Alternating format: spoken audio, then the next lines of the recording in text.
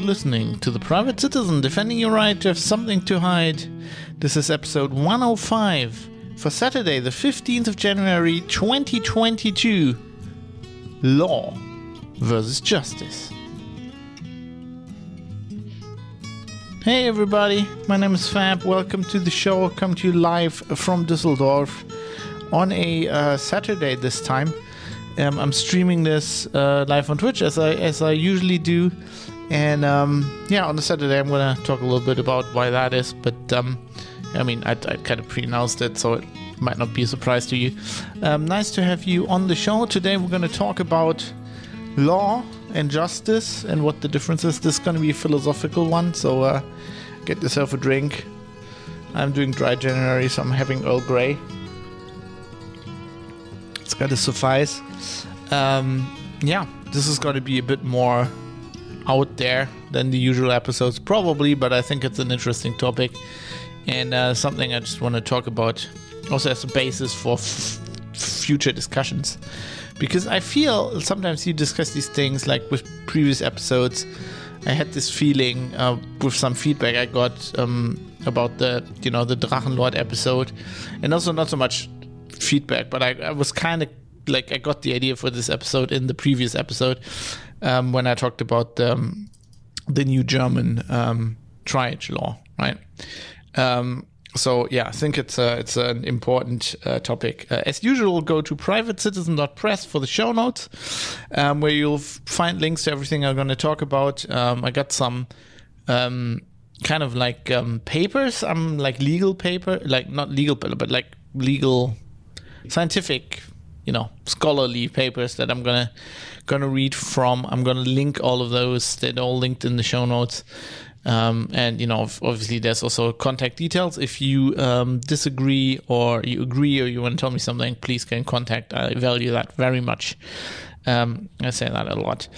But anyway, before we get into the topic at hand, let's quickly I wanted to mention quickly that I'm going to take February off from work, and which means also from this podcast, because I really need WD-40 for this microphone arm. So I consider this podcast work, of course, because, it's kind of what it is. I like doing it, but, I like doing my work. And I'm going to take February off to finish my novel. Which if you want to read the first 2 chapters there at grimdeep.com. And so don't expect any episodes during February, but as usually I will make up for them. As you're seeing here today, if I don't make a Wednesday schedule, which I'm really aiming for, if I can't make that, I'm gonna bring you an episode a little bit later, and that will be just the same for that month. I don't think I can pre-produce any episodes. I really don't have the time in January, but you'll get your content. You should know that by now. Just ahead, heads up warning, fair warning, so that you're not like, oh no, the podcast is dead once February comes along.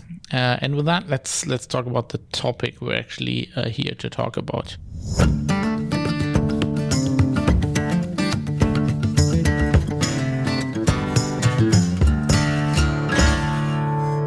So why do I want to talk about this? I think the difference between law and justice is much misunderstood in our society, even among relatively intelligent and studied people. And I think sometimes even for legal professionals. Probably not judges so much, but I think sometimes I get this feeling with lawyers, and also the police, which is some degree also has just law enforcement. So, and I think it's a case of when you're too close to a subject, we kind of call this Betriebsblindheit in German. So when you're at work and you're dealing with the same topic day after day, you become very involved in the intricacies, but of whatever you're doing. But you can sometimes lose sight of the bigger picture, or just because you're always doing something. You keep doing it and you never re-question that. Somebody just taught you how to do something and you do it because everybody does it like that in your company or whatever.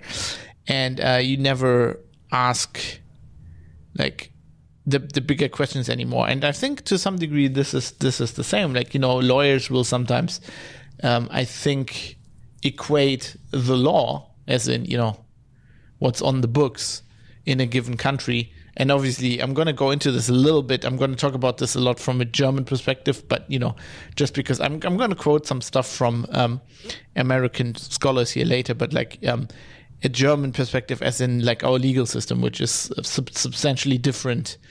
The German-French kind of model, the Roman-inspired model is substantially different from the English model, which the American model is also based on, which is, but I'm gonna get into that a lot more later. But that's more based on precedents, whereas in Germany it's much more about what's actually on the books, and there's not so much of an what previous courts said is important, but generally it's more the commentary. It's not like the actual decisions. Like they're not like if a court has a similar case, they're not bound by decisions that other courts have made previously. That's a little bit different. But like what I was trying to say there is that lawyers often, or especially the police, tends to see what laws are on the book and what they how they govern our lives as justice. And there can be a substantial difference there sometimes. I mean, you can very well have laws that in a specific case actually will precipitate injustice, and and the other way around, something that might in a specific case be considered, but a majority of people justice might actually be against the law. So there's a substantial difference here, and I think people when we're talking about topics, as we do on this podcast a lot, because it's talk about politics a lot. I feel like sometimes I'm trying to always differentiate these things, but sometimes I slip up. I think sometimes people misunderstand something.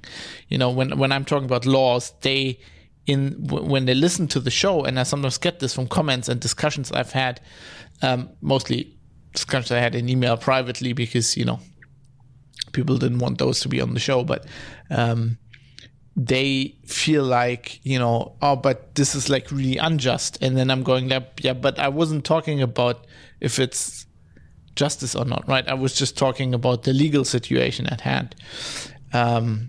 And yeah, so that's why I want to talk about this. And as I said, it's going to be somewhat of a philosophical episode. So if I had to state the difference in as concise as I could, then I would say justice is a concept of ethics and morality, and what is considered justice depends very much on the actual individual that we're concerned with, that is talking in most cases, whereas law is an instrument. Somebody who studied, I mean, there are many definitions of this, but as somebody who studied politics and history, I would define it as law as an instrument of the state, right? That is used to hopefully, in most cases, brings what I wouldn't say brings justice to the people, but brings what approaches justice to the majority of the people, right? So, and I think that's always the goal of a law. Is sometimes a law can be considered unjust by often also a minority of people, or a person in a specific case, but that's not what they like. Laws in a state are not designed to be just in every case. They're designed to be just in the majority of cases. And as we will hear later in one of these scholarly opinions that I'm going to read from, in modern states, it's law is often concerned with with a certain kind of equality, right? In our modern democratic states, a model for laws that we aspire to is that, usually it's called fair, although that's also up to it. It's also depends on how you define fair, right? That can also be very personal. Something can be considered fair on a societal level, and then some person might not consider it fair, right? But generally, laws are designed so that in our modern states, most democracies, or in all of them, I think laws are the goal is that laws, that everybody's equal before the law, which in practice is never the case, right? Because by the virtue of how the legal system works, for example, in our modern societies that are capitalist societies, if you have money, you generally are not equal to somebody who doesn't really have money, right? For example, in Germany, if if you're in front of if you're defended in a criminal case, right? You always you get the state. If you don't have money to hire your own lawyer, you get a state.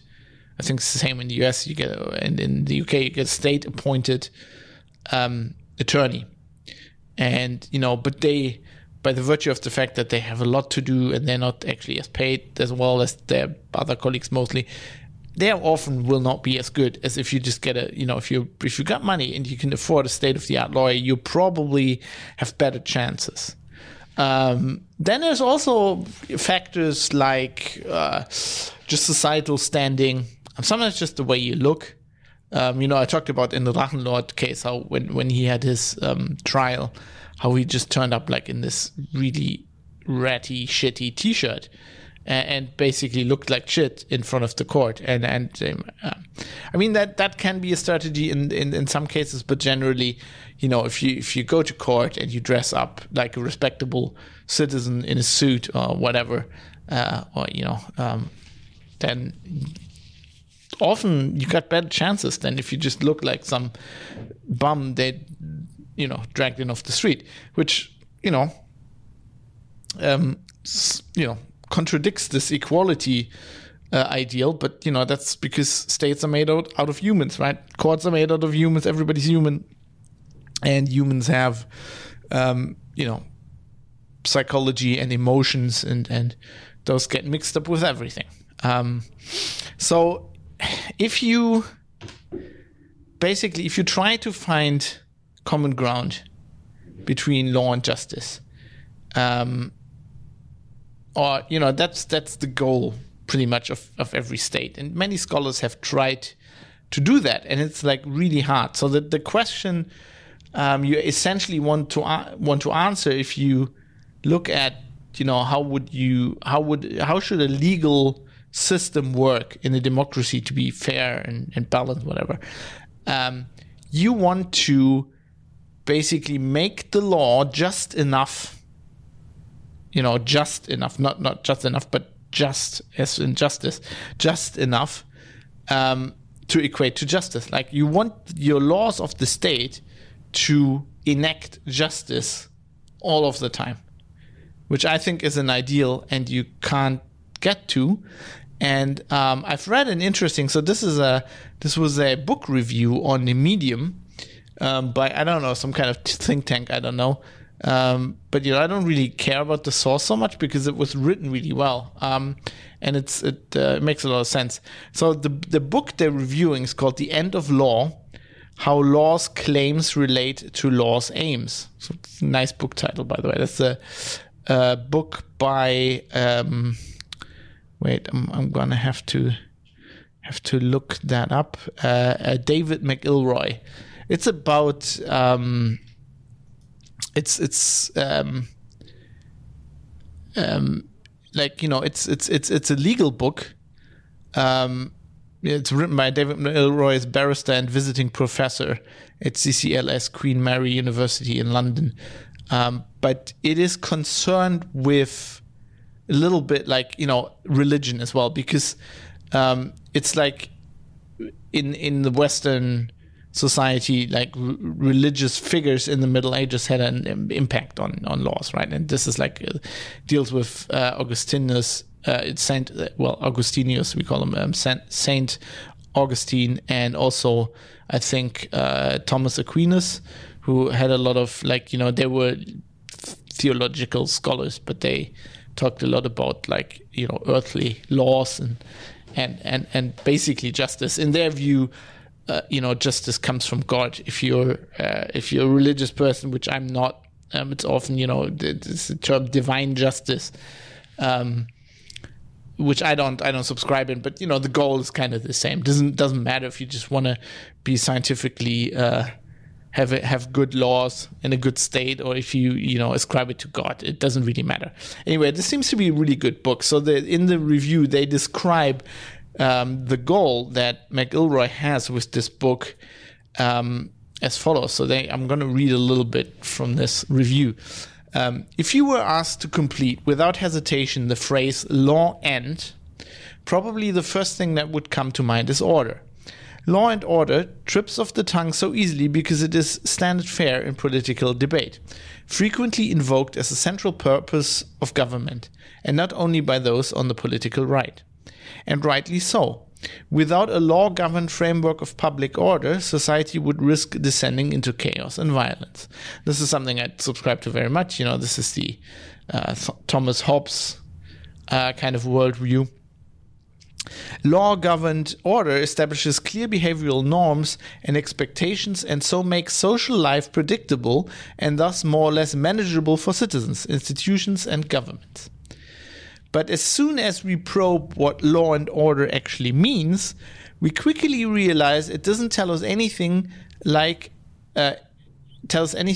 enough about what governments ought to do. After all, many repugnant laws are imposed by governments in order to create order in society. And this is something I talked about on the show very much. There's always, the worst surveillance laws and, violations of privacy by the state. They will always get justified with order. So this review continues. Order itself can never be an adequate statement of the purpose of law. McIlroy's core argument is that justice is the end of law, the ultimate purpose of law. And that's kind of what I said in the beginning. I think this as well. I think, in a perfect world, our laws would facilitate justice in every case. I don't think that is possible because, life is very nuanced and people have very different views and there's emotions concerned. And so having a text, basically, the law is literally, sentences is language. So having like a guide that's written in human language, like a logical language that encompasses any situation you could ever have is basically impossible. Law will never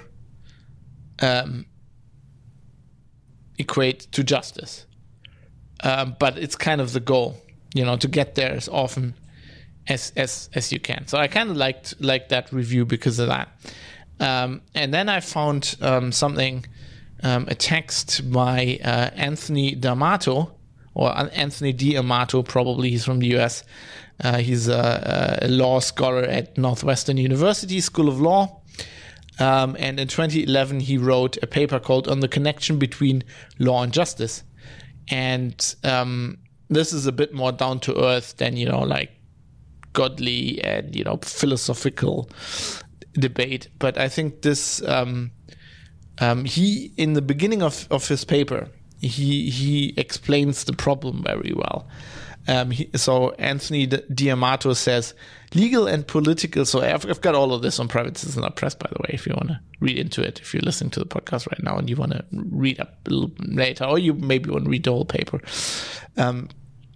Legal and political theorists since the time of Plato ever since we can think basically, or we have written down things, have wrestled with the problem of whether justice is part of law or is simply a moral judgment about law. I would say side on the second. Like if I had to choose, I think it's more of a moral judgment. But anyway, nearly every writer on the subject has either concluded that justice is only a judgment about law, or has offered no reason to support a conclusion that justice is somehow part of law. Because I think you'd have to prove that, right? And you could prove that for a case, right? You could say, okay, in this case, with this law, this happened, and the decision by the court was just. But to prove that for all cases is impossible, I think. But D'Amato says, this essay attempts to reason towards such a conclusion, arguing that justice is an inherent component of the law and not separate or distinct from it. And I thought this was a very interesting idea. He later says, the legal system is a system of the application of justice to human conflicts. As I hope, so this is at the end, right? As I hope to have shown, a court cannot simply apply justice without law, because the law, the full panoply of rules, statutes, and precedents, is part of the facts of the party's situation. No decision can be based on justice if relevant facts are unknown to the decision maker. Since law is part of the facts of any case, the law must be made known to the decision maker, as it is through the services of counsel, so lawyers, and must be taken into account by the decision maker in order to render full justice to the parties. So he basically says, because a judge makes a decision, there's a conflict, right? There's two parties, and the judge has to decide, and the judge, or he or she, wants to render justice. To do that, he or she has to take in all facts of the case. And D'Amato says, because the law is a fact of the case, right? Because in our societies, there's a German proverb that says, Unwissen schützt vor Strafe nicht, which basically means it's no defense to not know what the law was, right? Which is generally legal precedent. I mean, there are sometimes judges are lenient, but generally it's like, to live in a society, you have to know its laws.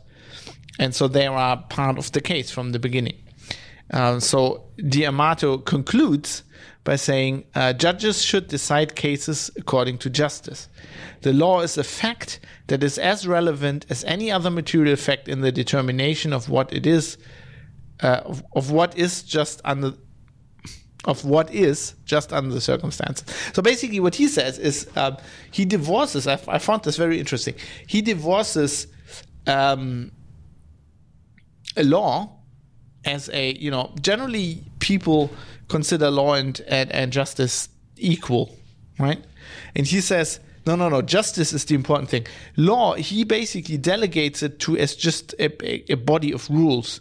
He just says, those are just the rules we made for us to live in, for our society, for all of us to live together as well as we can. And a court, the goal of a court is to render justice. And the law is a tool. But, I think in his kind of argument, something like, you would call that, if we just talked about it, you would call it like common sense would be part of that too, right? It would be the law, but also common sense, because the goal is justice. And I think this is very smart. And but also I don't think that most courts don't work that way. Lawyers certainly don't work that way. Lawyers are not concerned with what is just. Especially, if you have a defense lawyer, you might know that your client is guilty. Your goal is to get the best outcome for your client. That's how the system works. And that is neither good nor bad. But good lawyers are not concerned with justice. Same for, state attorneys. I mean, they say that.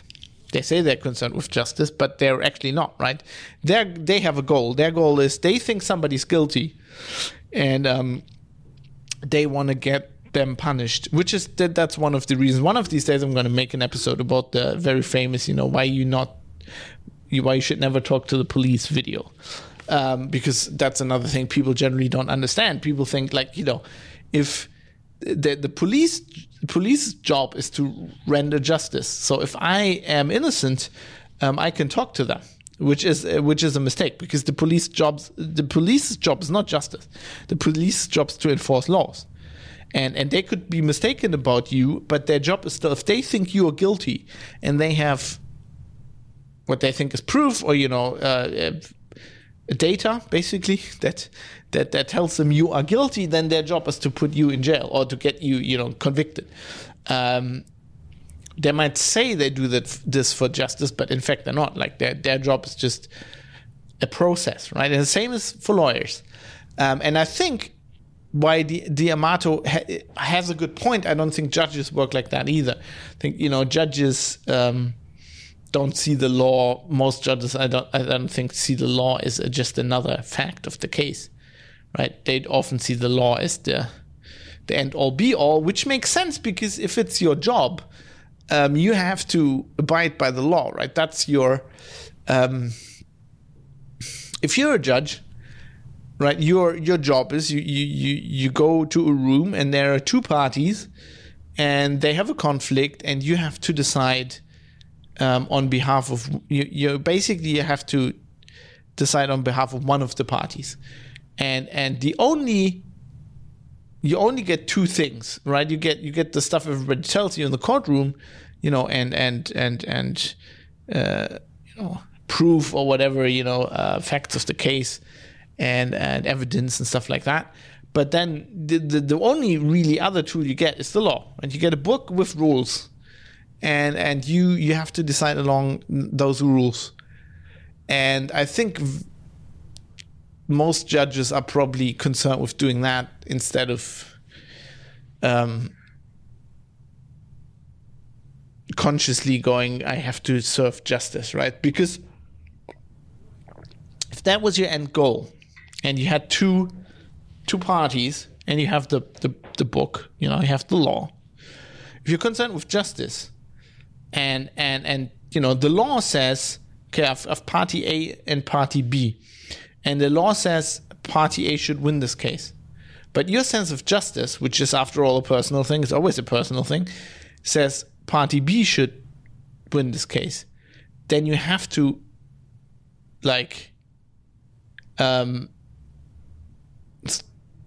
contradict the law, right?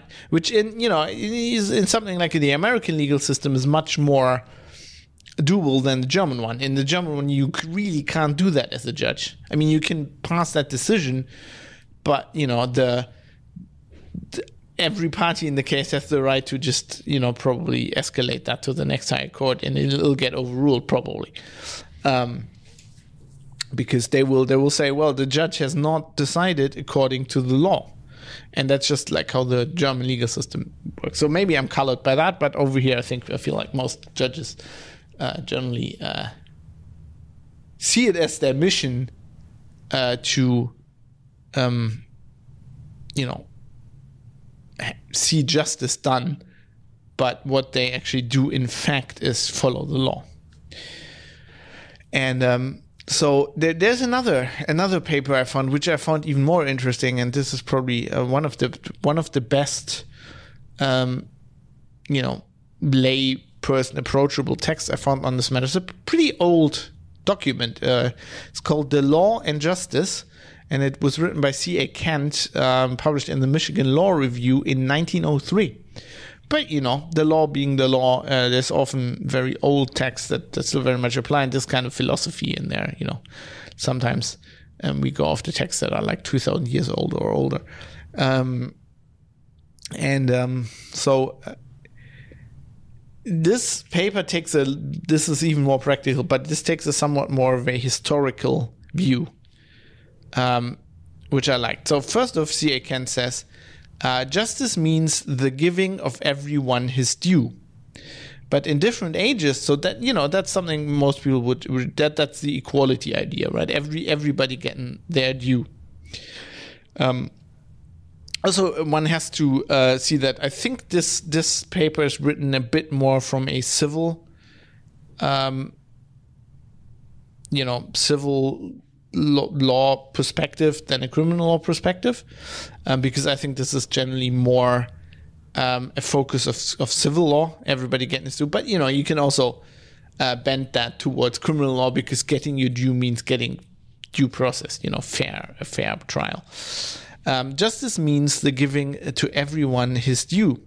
But in different ages and among different classes in the same age and country, there's much contradiction as to what is due to classes and individuals. And what he basically says here is saying, this is the problem with saying we want everybody treated fairly, because what treating everybody fairly means is very different depending on what society you live in, right? If you lived in Soviet Russia, for example, a state that was predicated on the idea that there are different classes and that the worker class is worth more than every other class, especially a class that only has money, which, it went so far in that, like, their legal system justified, taking money and property away from people who weren't workers, for example, were from a different class, the bourgeoisie, as the communists like to call it, where they just said equality doesn't mean the same thing for everybody, right? If you're a worker, you're somewhat more equal. So that's the problem.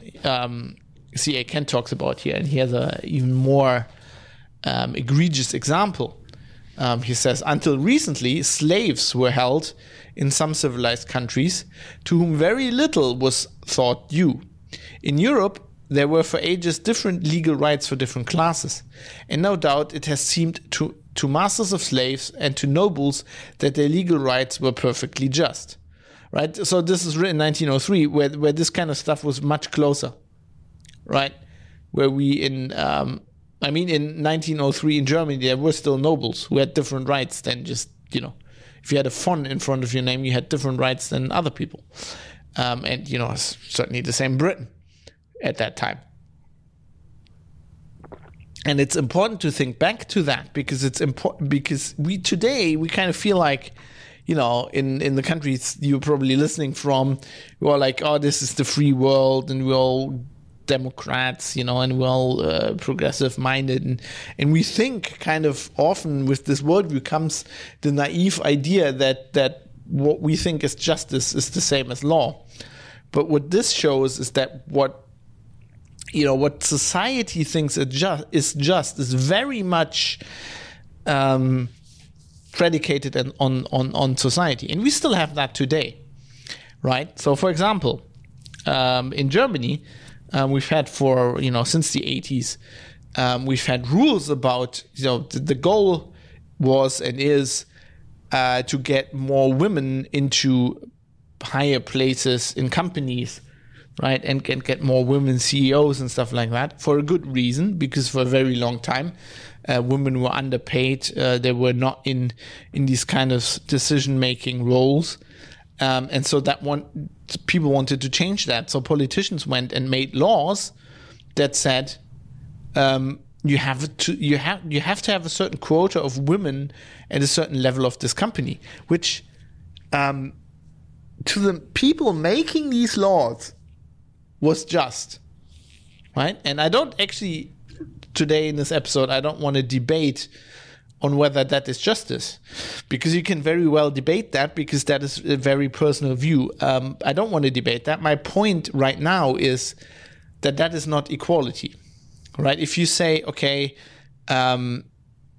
there's a job opening and a man and a woman are applying and they're both equally qualified, and the law says you then have to give that job to the woman, that is not equality, for better or for worse. I don't want to discuss today if I think it should be equality, whatever, but that's not equality. That is not. But that could still be seen as fair, because you're saying that too many men in these positions and we want to change that. So to make it fair on a society basis, we have to kind of prejudice against men in this very specific case, right? But this just points out that it is difficult to say, what's just and what is fair in a certain situation. Depends very much on where you're coming from and what the society is like. going on with this paper from 1903. Today, in this country and other republics, the special quality of justice which meets popular approval is equality. We pride ourselves in saying that before the law, all men of whatever condition are equal. And we generally say that. We say that in Germany as well, even though I just explained to you a law where that's not the case. Right? The words justice and equity have a very vague meaning as applied to most judicial contests. In many, perhaps most cases, they have little real application.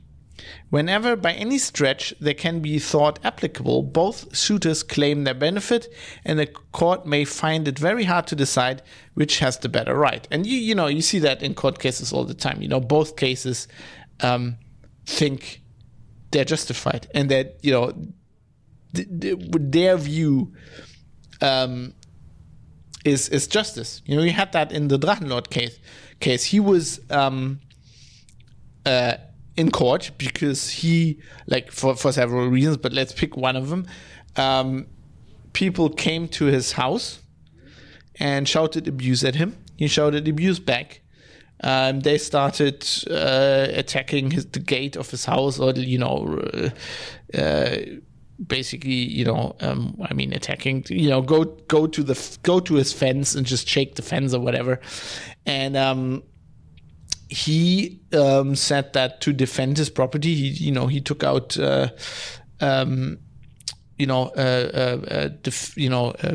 tear gas canister and sprayed some guy in the face, right? And he got indicted for that. But he was kind of saying,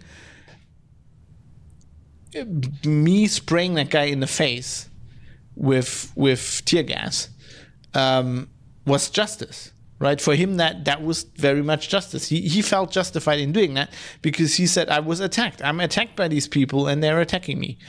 And that is debatable, right? It's debatable if that was justified at the moment. There's certainly moments where you may use tear gas to defend yourself, right? If so, there have been lots of cases where a man tried to rape a woman and she had a tear gas canister and she sprayed him in the face and he got hurt. And then this whole ended up in front of court and he was like, she basically attacked me. That's assault. And the woman said, I was defending myself. He was trying to rape me. And the judge said, no, that is completely justified. So that's kind of like what this guy, Zia Kent, is also talking about.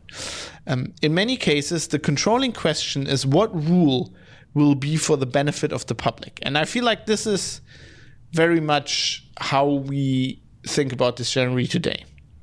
Right? If you look at it from a political science kind of standpoint, that is the end goal of the law.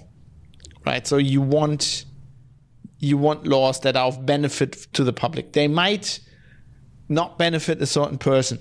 Right? The assault rules or the defending your property rules we have in this country might not in the case of Drachenlord Rainer Winkler, be justice to him. Like, even if you look at it from a society standpoint, like the majority of society might not think that, in his case, justice was served. But generally, if you're the state and you're trying to make laws, that is not what you're trying to do. You're trying, if you have 80 million people living in Germany and generally these laws work and they protect people, and then you have one guy who's a specific outlier because he likes to shout at people and he likes to do it on the internet, it might be justified to just say, it's not in his benefit, but it's generally in the benefit of the public. And, I've been critical of these kind of utilitarian arguments in the past, but that is very much how it works, like how states make laws, how it generally, I feel, should work, right? I'm not a utilitarian at heart, but I think when it comes to laws and it comes to complex states with millions of people living in them, this is probably the only way. You just have to make sure that they're not too utilitarian, right? And that's generally why I am such a proponent of civil rights, because civil rights usually temper this kind of thing. right? They're usually a dampening factor on these kind of laws. I feel, right, on the utilitarianism of the general, legal system. Anyway, continuing in this paper.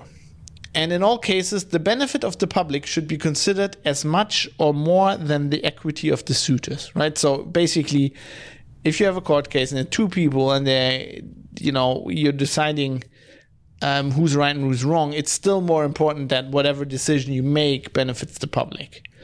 This is very much from an American standpoint, because if you decide something as a judge, that becomes precedent, and it might, other courts have to kind of often adhere by that. It's not so much in Germany in our legal tradition,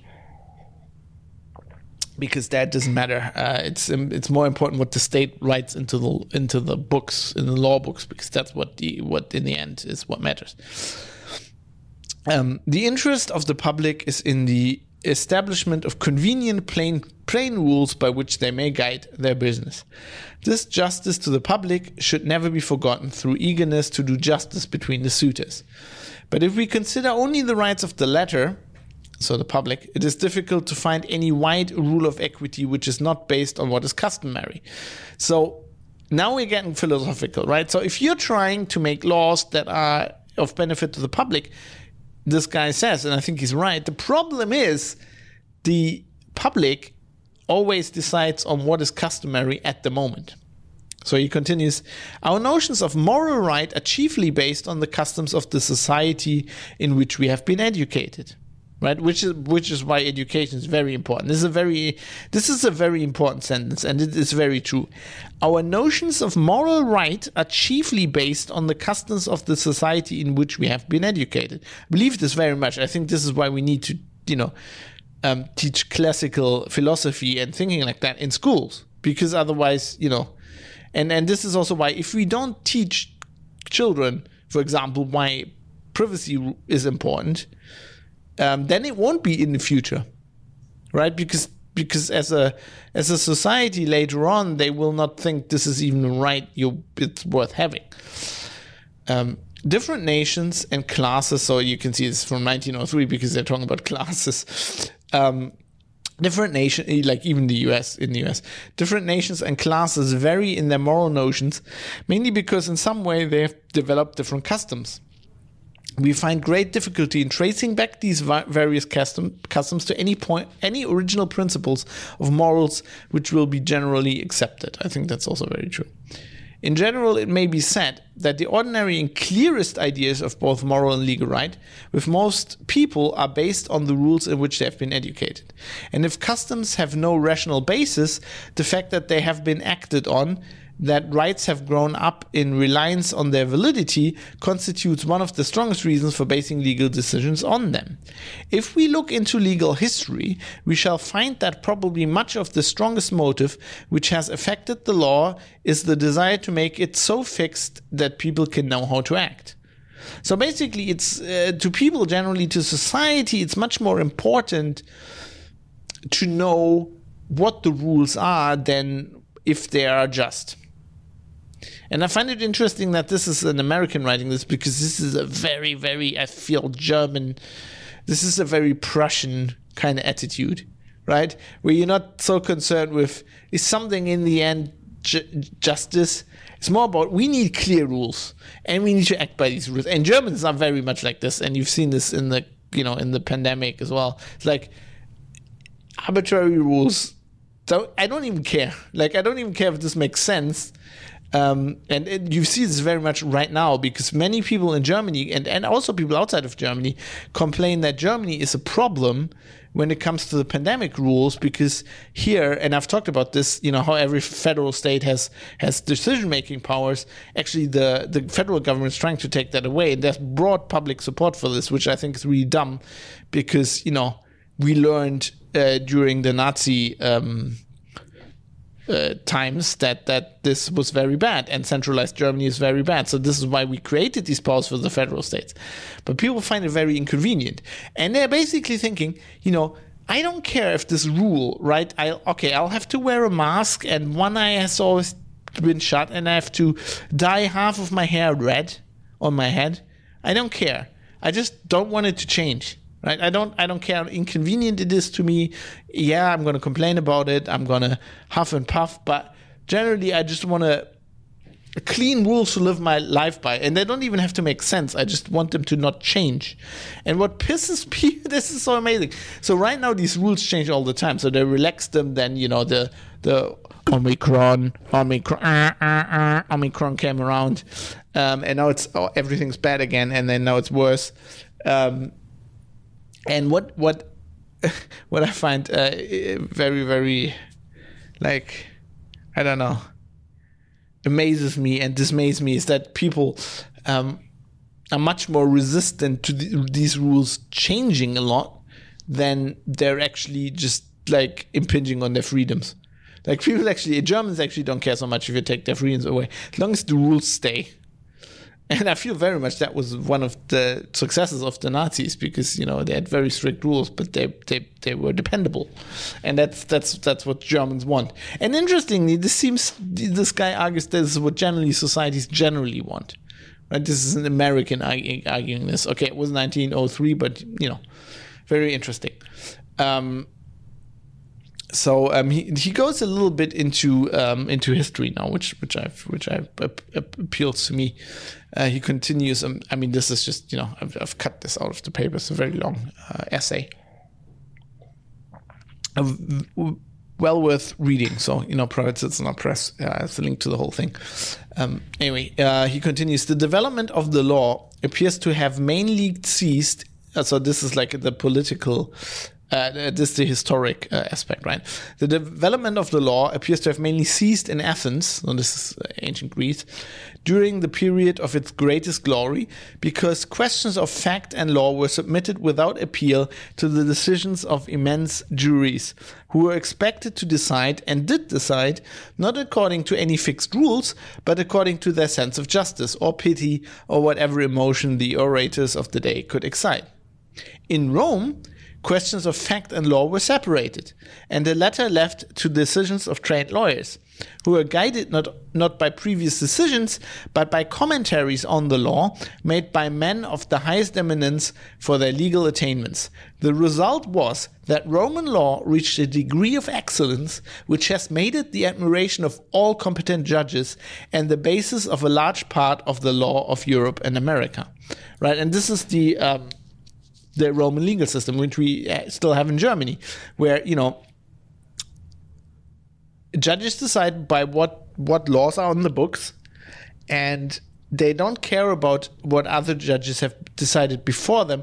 They care about commentaries by scholars on these laws, right? And if you want to change, you don't have different decisions that by courts that pile up, and then you say, well, the last 10 judges have decided that way, so from now on we're going to decide that way. It's kind of a little bit more how it works in the UK and the US. No, here you would change that law then, right? The government would be required to change, or would be expected to change the law. Anyway, continuing in this text, the development of English and American law has not been unlike that of the Roman law, but there is one important difference. We find our law in our statutes and the decisions of our courts. But at Rome, or Germany, previous decisions were not binding on a judge, save in that case. He looked for guidance to the commentaries of the most eminent lawyers. So what he's kind of saying here, the problem is, if we accept that law generally is there to be of the benefit of the public, then we have the problem that it's very much decided by the customs of the day. And we don't want that. We want to transcend that, right? We want laws that are almost like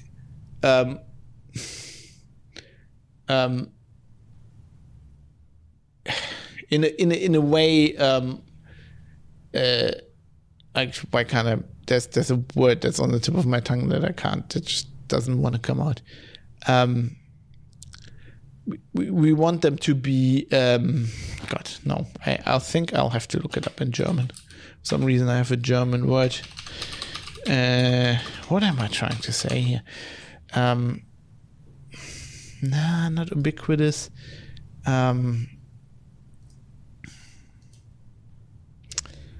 universal, right? We kind of want our law to transcend the feelings of the day. We want them to be universal, and really good laws are, because if you study, become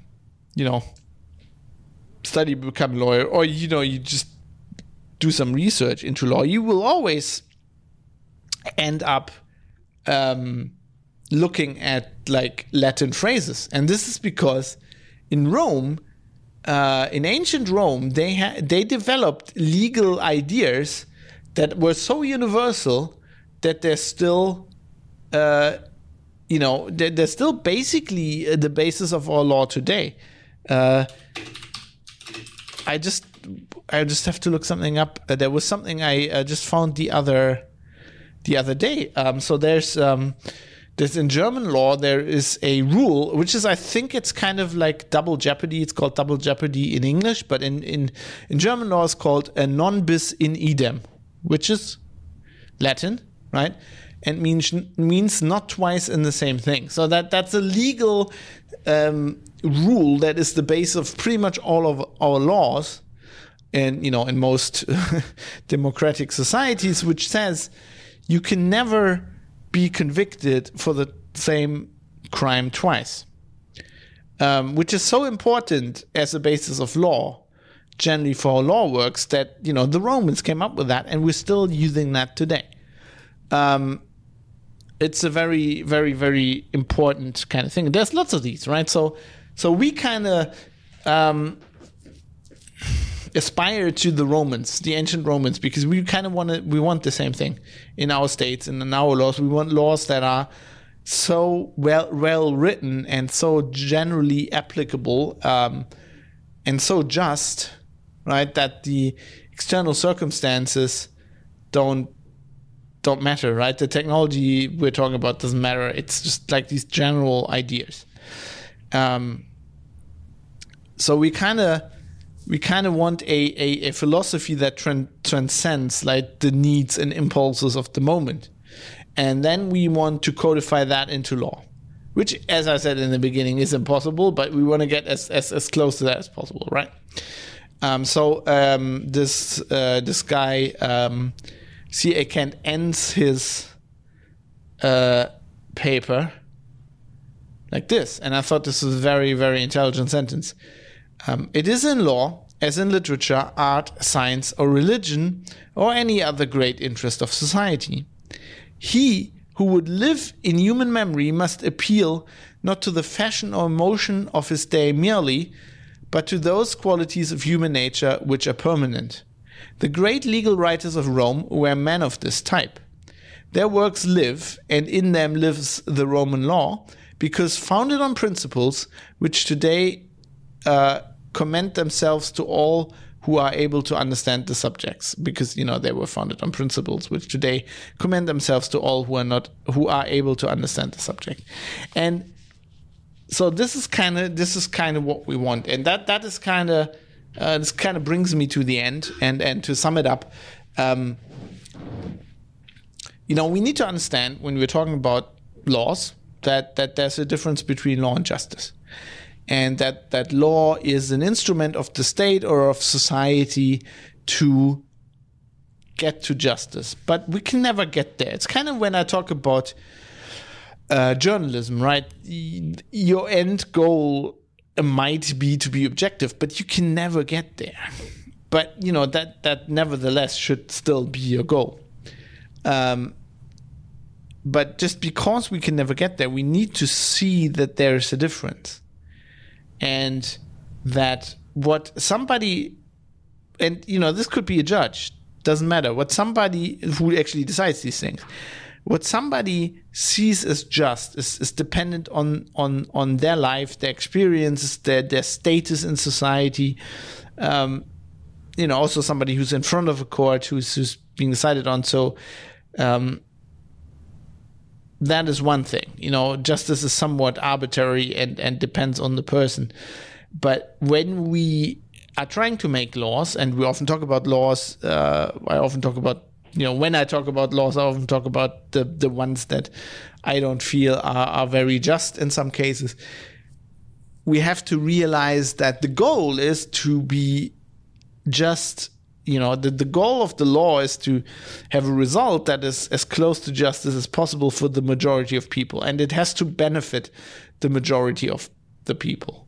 Otherwise, it's not a good law. And there are a lot of not so good laws in our society, right? I don't know where you live, but like in Germany, there are a lot of laws that and generally rules in society, but also laws that benefit, let's say, people are rich, or companies because they have lobbies, right? There's often laws that benefit companies much more than they benefit a person, which in itself could be justified, right?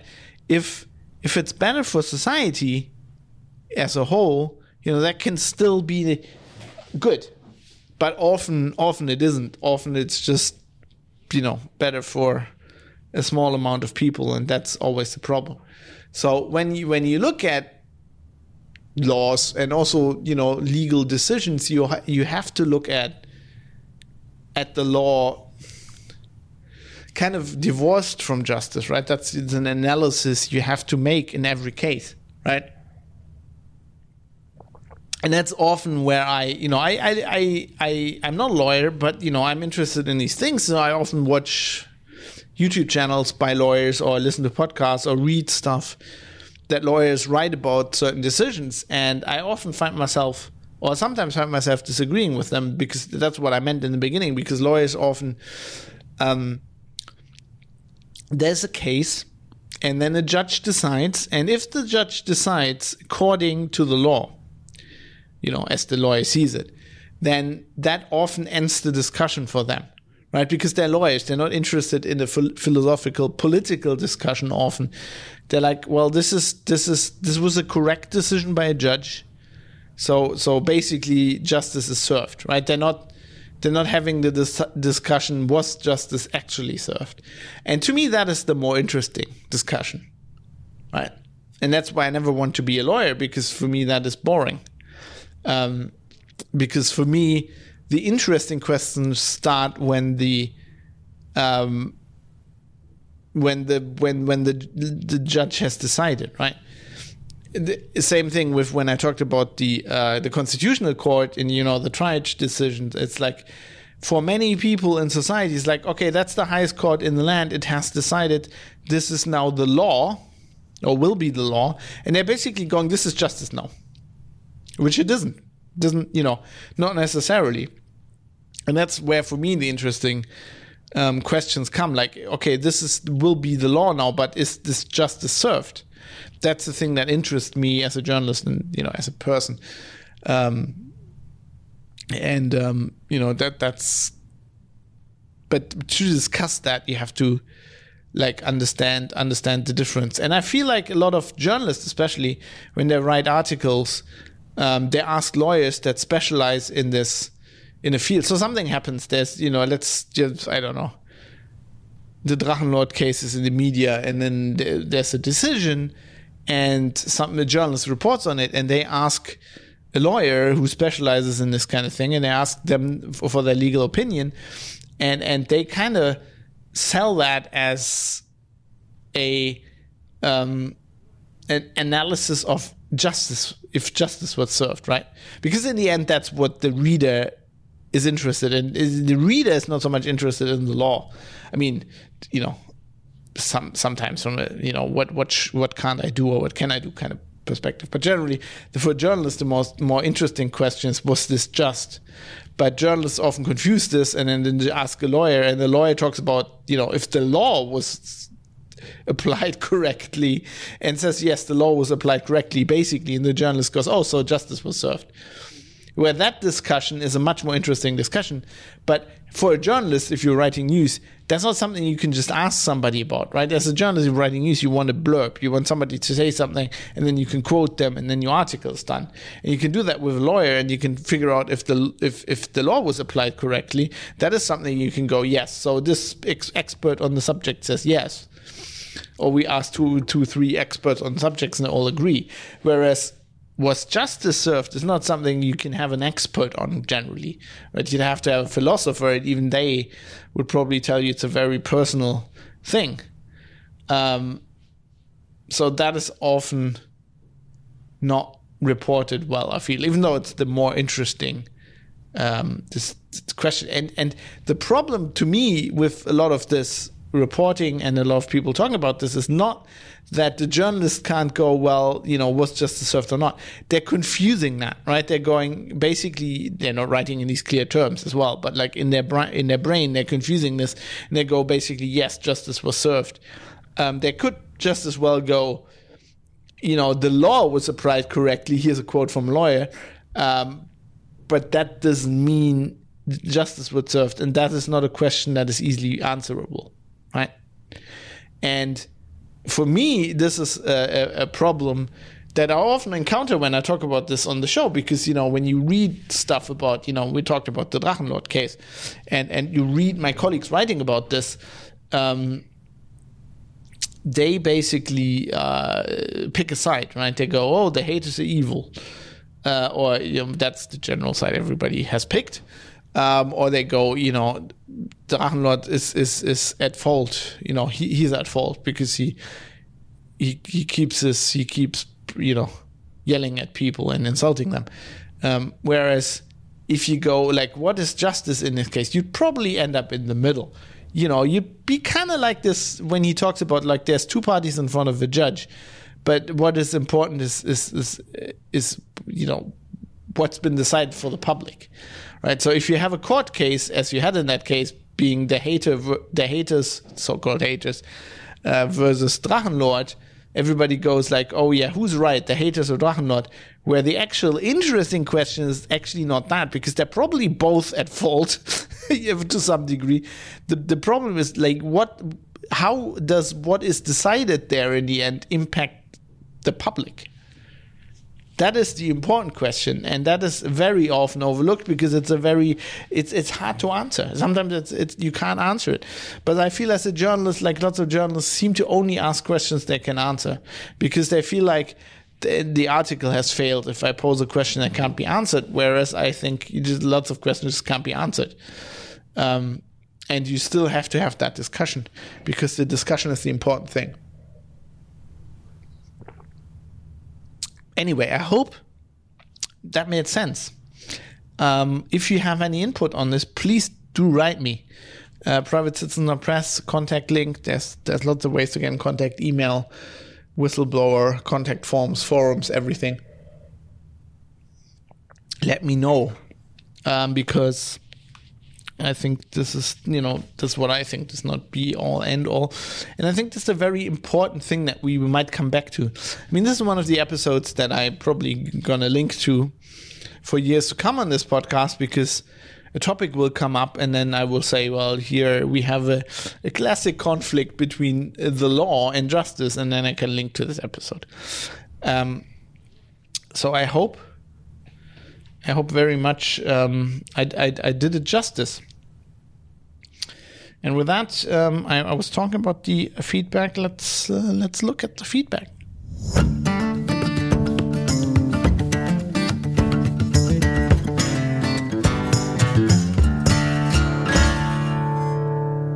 I mentioned the forum there before. We had very interesting discussions on the forums in the last few weeks.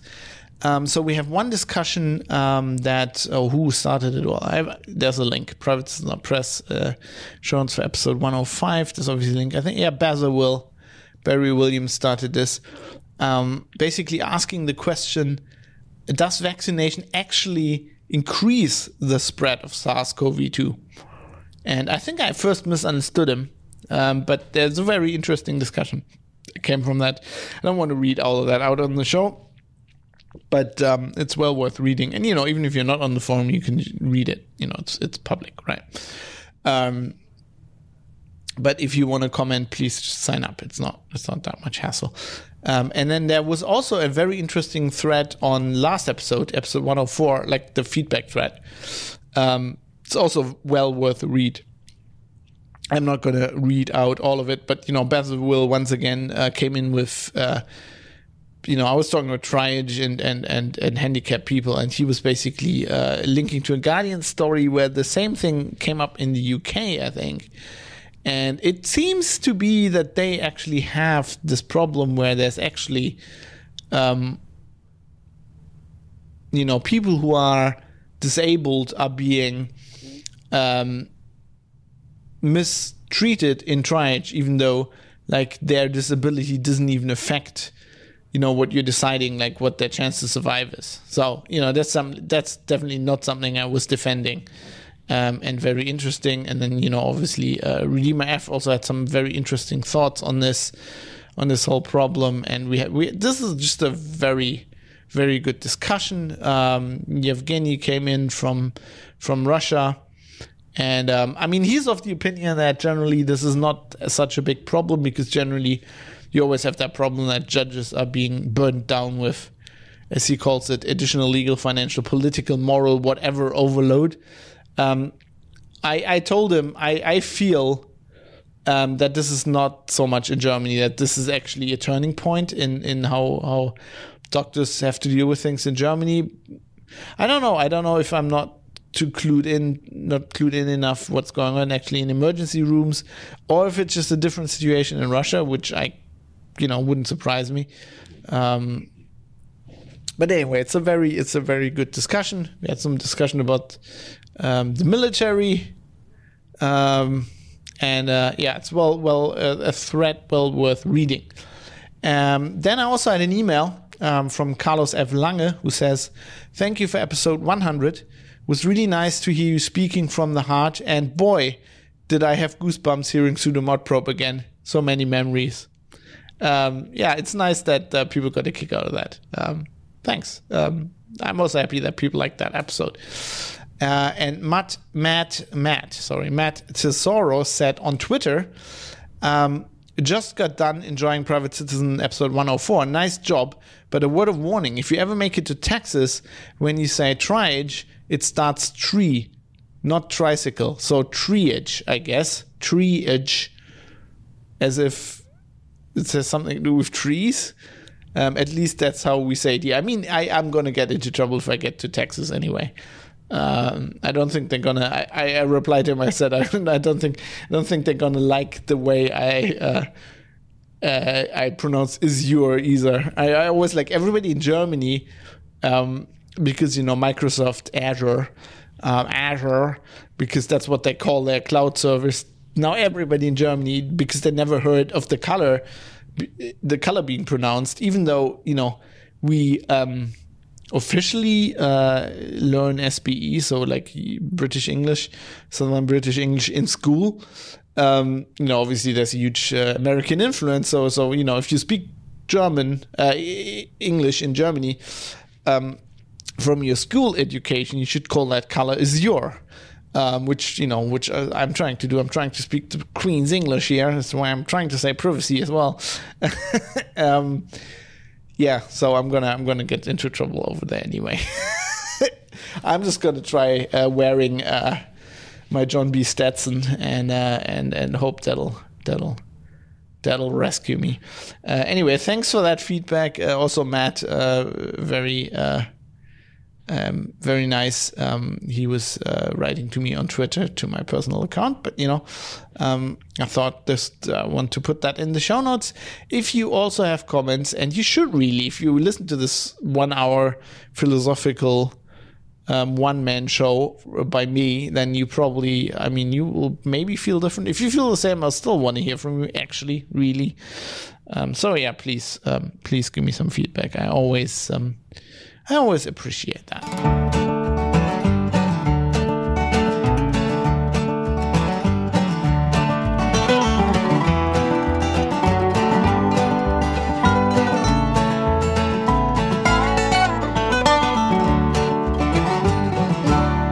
And with that, we get to the point where I tell you that you can support the show if you want to. You don't have to. You can become a patron on Patreon, or you can support me via PayPal, producers@fab.industries, or you can subscribe on Twitch if you want to. That's the value for value model. And with that come the thanks to the people who did that. So keeping the show on the air and bringing you this episode today, we'll have to thank Georges, Steve Hose, Butterbeans, Jonathan M. Heathy, Michael Mullen Jensen, Dave, Michael Small, One Eye 11G, Rodane the Insane, Jaroslav Lichtblau, Jackie Plage, Philipp Klostermann, IKN, Vlad, Bennett Piata, Tobias, Sandman 616, Kai Sears, Mode 7, Joe Poser, Fadi Mansour, Dirk Didi, Rizel, Avis, David Potter, Mika, Mr. Amish, Cam, Dave Umrish, Ricky M, Barry Williams, Jonathan, RJ Tracy, Rick Bragg, Captain Eckhead, Robert Forster, Superuser, Astral C, D, No Reply, Ewan Curry, John Chandler, Robin Lieber, Zach, and Felipe Carvalho. Thanks to all of you for supporting the show. And also thanks to my Twitch subscribers. I'm live streaming this on Twitch, and they're either supporting that or the my bad video game playing. Where I get killed all the time. So thanks to Stardew Lisa, Mike the Dane, JohnsonMH.com, IndieGamiacs, Redeemer RF, Sandman616, Bacon the Pork, Mode 7's Unavailable, Nomt771, Water News XYZ, and MTE Sorrow. So thanks to all of you. I appreciate it. I wonder if MTE Sorrow is Matt Tesoro.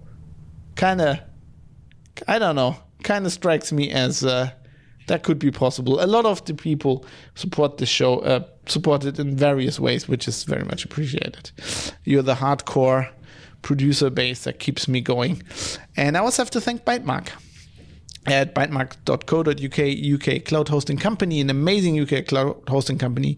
For many years, they've provided me with 2 servers that bring you the audio files without fail. For years, this has been working, and I couldn't pay for it. I'd go bankrupt. So thanks to Bytemark.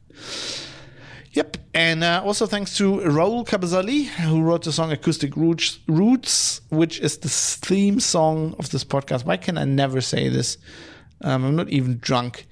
Yeah, and then I'm going to play us out with a song called Here and Now by the Blattwerk band. We had several of their songs on the show. There's an amazing jazz combo, and I've been enjoying jazz a lot recently. So yeah, I'm gonna play you out with that. I should be back next Wednesday. As long as it's still January, I'm trying to keep to the normal schedule, and then of course no shows in February while I try to finish my novel. But there'll be, I think, 2 more shows this month, probably. I could look at the calendar right now, but it sounds about right. Yeah. Oh, that reminds me, I was going to tell you at the beginning of the show why the show was delayed. I mean, I talked about this before, but I totally forgot. So I had a tattoo done last Wednesday, so I couldn't do the podcast on Wednesday. A snake.